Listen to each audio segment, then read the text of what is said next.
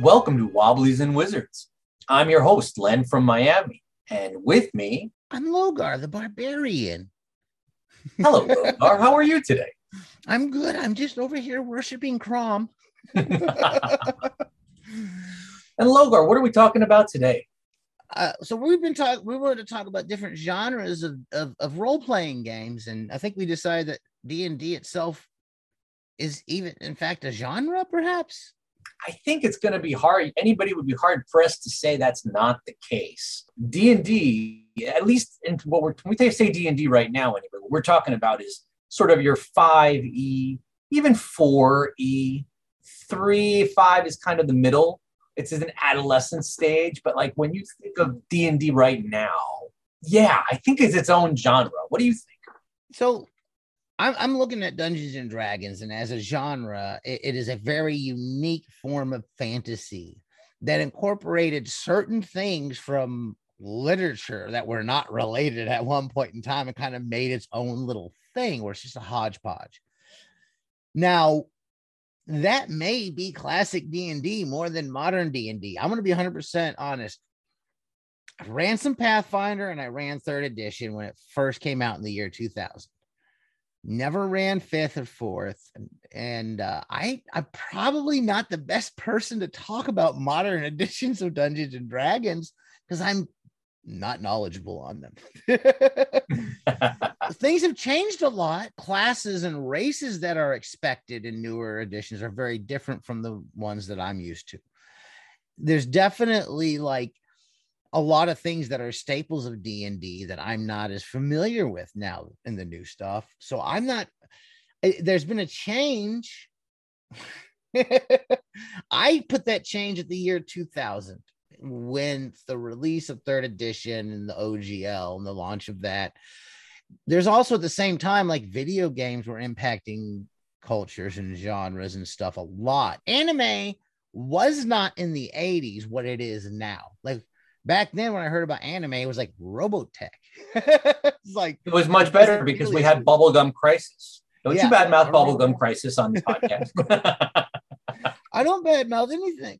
I badmouth a few fascists, but that's well, no, that's good. That's good for sure. D&D. I think D&D started as something, and I think old D&D is a different genre than sort of new D&D. You may be right. It may be in 2000 with the release of 3rd edition, or it may be that 3rd edition was this sort of tweener stage. You know, it had its awkward stage. Yeah. And then now it's something else, because when you think Dungeons and Dragons now and you look at the rules, and again, you're looking at, well, what's the setting? You may not have a specific world, but the artwork and the choices you can make, there's certainly some setting implications baked into the rules, you know, and if you look at the sort of larger zeitgeist of D&D, those implications are still being talked about whether modern D&D seems to be very cosmopolitan. You know, the world, you know, most folks, there's certainly an implication that literacy is common. And if you look at the artwork, it doesn't feel very like dirty, dark ages, medieval. It feels almost Renaissance, certainly pre-Renaissance. And there seems to be a lot of magic substitute for technology. The world feels actually more familiar just with magic. There's magic shops. Yeah. Where, all that sort of stuff. It feels very familiar and almost contemporary. Well, I think the most contemporary world in that respect, there's other contemporary worlds that tend to lean into the OSR, so they try to mimic older styles and kind of stick with that I'm familiar with. But as modern ones is the Inner Sea world, and I think, which is Pathfinder setting. I think they call it something else now, like Lost Omens, perhaps, or something. It was Golarion is the name. Golarion is Golarion. Yeah. I think they were calling it like there's like the Inner Sea Guide and stuff like that. It was kind of like, but the world itself was Golarion. I'm familiar with that and an amount of the lore in the world building because I ran Rise of the Rune Lords. I got into some of the supplement books and really enjoyed it. Hey, Paizo is really good at that world building and this stuff. Paizo's got some amazing stuff. You can't talk trash about how the quality of their art and stuff. It's just different than some of the stuff that used to exist. And I think that it is kind of in a different realm. of fantasy than some of the older stuff. I think you'd be hard pressed to disagree with that. I think D&D was influenced by so many other things. D&D influenced, and for that matter, all but created a whole bunch of other things, including video games. And then those video games turned back around and influenced Dungeons and Dragons. The most obvious sort of time you see that is the creation of 4E, which felt very much like an attempt to take World of Warcraft and the other MMOs and put them to the table. And while that may or may not, depending on your opinion, have worked perfectly well, you can see how things then started, the snake started eating its own tail. And what you have now is this sort of amalgam of what it was originally, what it created, and then what it took back from them. You just described the dialectical process. I think we're getting into a discussion about Hegel now. Didn't we talk about the fact that we were going to get college credit for this? I think so. But yeah, the feeling of the world right now in D&D, and again, obviously, there's different settings where you can use. We're not saying you can't use 5e rule set for a variety of different things. Of course, you can. There's a bunch of fantasy and sci-fi games using the 5e rule set. There's going to be a sort of D20 modern version of now 5e rule set coming out soon. So that you can use it for a lot of things. But when you say D&D specific. And also we're separating rule set from genre we had talked about. So there is a genre that comes with D&D. Like AD&D, going back, they had a lot of different settings and they tried to change up the genres you could play. There was like some of those settings made the 3rd edition stuff. There's a lot of different dark versions. I think they did a Dark Sun and a Forgotten Realms, and Ravenloft all made it there. Eberron was the first one to pop up, which is, I guess, Eberron's kind of a steampunky type of thing, perhaps. Eberron is funny enough, I sort of feel like, I certainly could be wrong, but I feel like Eberron in and of itself, not all settings are Eberron, but Eberron is all settings in modern D&D. And by that, I mean, Eberron really willingly jumped into this whole thing of taking D&D and making it pulp adventure, as opposed to medieval fantasy. So it was their steampunky, and you had steam trains, and there's a lot of, it's supposed to be like a World War II sort of feel to it, this noir setting, just in the world of magic instead of the modern world. And I think a lot of stuff from Eberron kind of leaked the sort of more cosmopolitan feel of it. The fact that none of the monsters were evil. The monsters are different cultures, really, and different peoples. And you could play, you could, even the elven necromancers were good guys because of the way they interfaced with their honored dead. It turned a lot of the sort of assumptions on its head.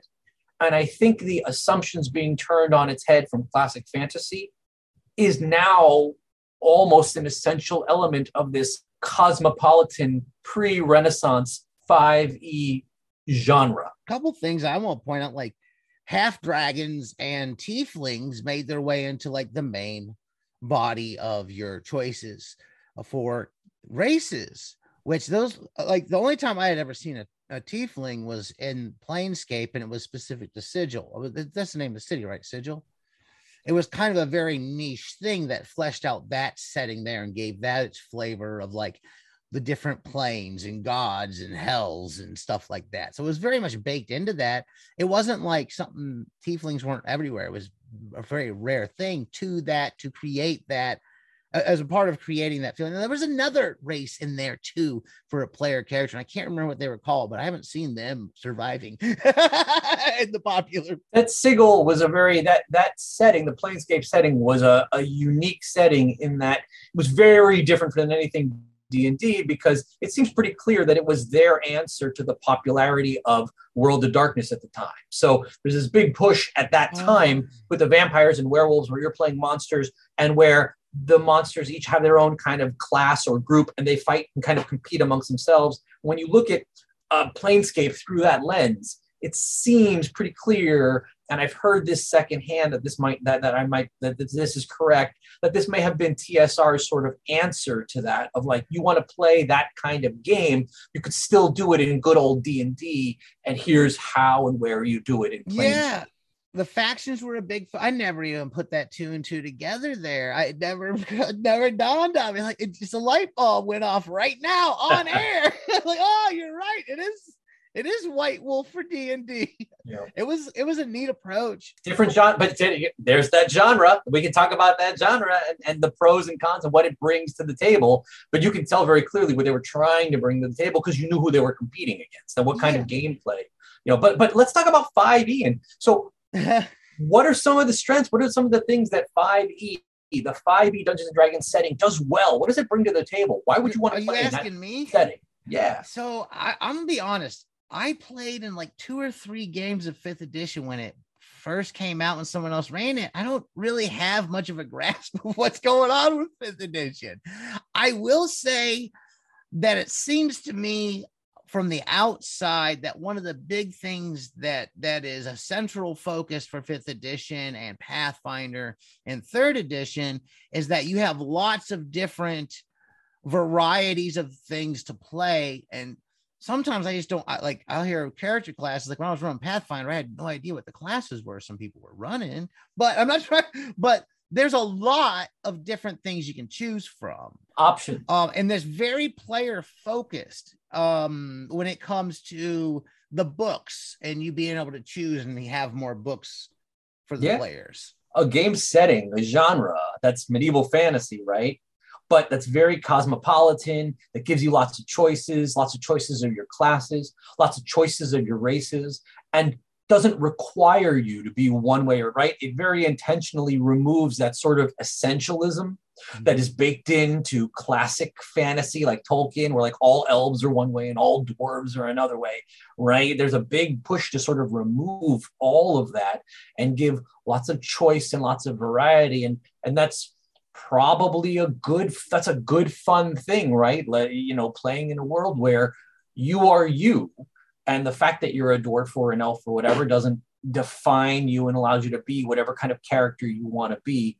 To some extent, it lets you play in almost a fantasy version of the world we want to be living in, where you are you and you're not defined by your race or your religion or the part of the country you live in or whatever the case. Another strength. I'm trying to think here. I really wish I told you I'm the worst person to talk about 5th edition. So I will say this. I'm gonna put this out there. I think that the variety of characters is also a drawback in my book as a dungeon master. And this is solely based on my Pathfinder experience. And the reason is because it seemed that more books were coming out for 3.5 and Pathfinder to sell to not just a DM, but to a player. And with each addition to player rule sets, it became more complicated and it became harder for me to DM. That's 100% has been one of my hesitations on because I've ran Pathfinder, I ran 3rd, and that's how I kind of felt leaving them. Like, there's a lot of options, but like, do they have to have mechanical impacts? Can't we still do these same things without that many times we have to look it up in a rule book? So that's mechanically based though. But this is one of those things where if you're going to have that many options and they're lying on mechanics, that does impact the mechanics. Yeah, this is one where the mechanics, the genre is connected to the mechanics. The genre is very intentionally open. And that intentional openness opens the door for lots of things you can play and opens the door for lots of ability for the publisher to generate revenue by creating additional product. And I say that in no negative way. We want these companies to make money and stay open to do these things. We're happy to do that. And so, but there you have the genre and the mechanics kind of working together. And you're right, that creates a negative because it definitely creates more stuff for the game master or the dungeon master if you're playing regular D&D I'm saying if you're playing regular, yes, we're talking about D&D as a genre, but you can play the genre of D&D without playing D&D. There's other games besides D&D, like Fantasy Age, for example, by Green Ronin, which is a very much in the 5e genre of fantasy, but it's a different game if you want to play D&D with a different game. But yeah, the complexity is something that is tougher for game masters. One of the things that I want to point out is there is a big difference between just the business model of older D&D and modern. By the time 2nd edition comes out, they can start putting out what they call splat books, but a lot of companies focus on putting out adventures for game masters, which isn't going to sell as many books. And that makes a slight difference there. Number one, how much you can make off of it. But I think that's something that we should focus on a future episode, because I want to talk about this a little more, more in the 5th edition. Thank you for listening. If you've enjoyed what you've heard here today, please leave us a positive review where you're listening. And those of you that have, I want to thank you so much from the bottom of my heart. I really appreciate it. You can find us on Facebook. Just search Wobblies and Wizards. We're pretty active on there. I am on Twitter at Logar Hale Crom. You can check out our blog, wobbliesandwizards.com. And we have a Patreon. We could really use the support. Patreon.com/Wobblies and Wizards, of course. And as always, keep those dice rolling. And thanks so much for listening.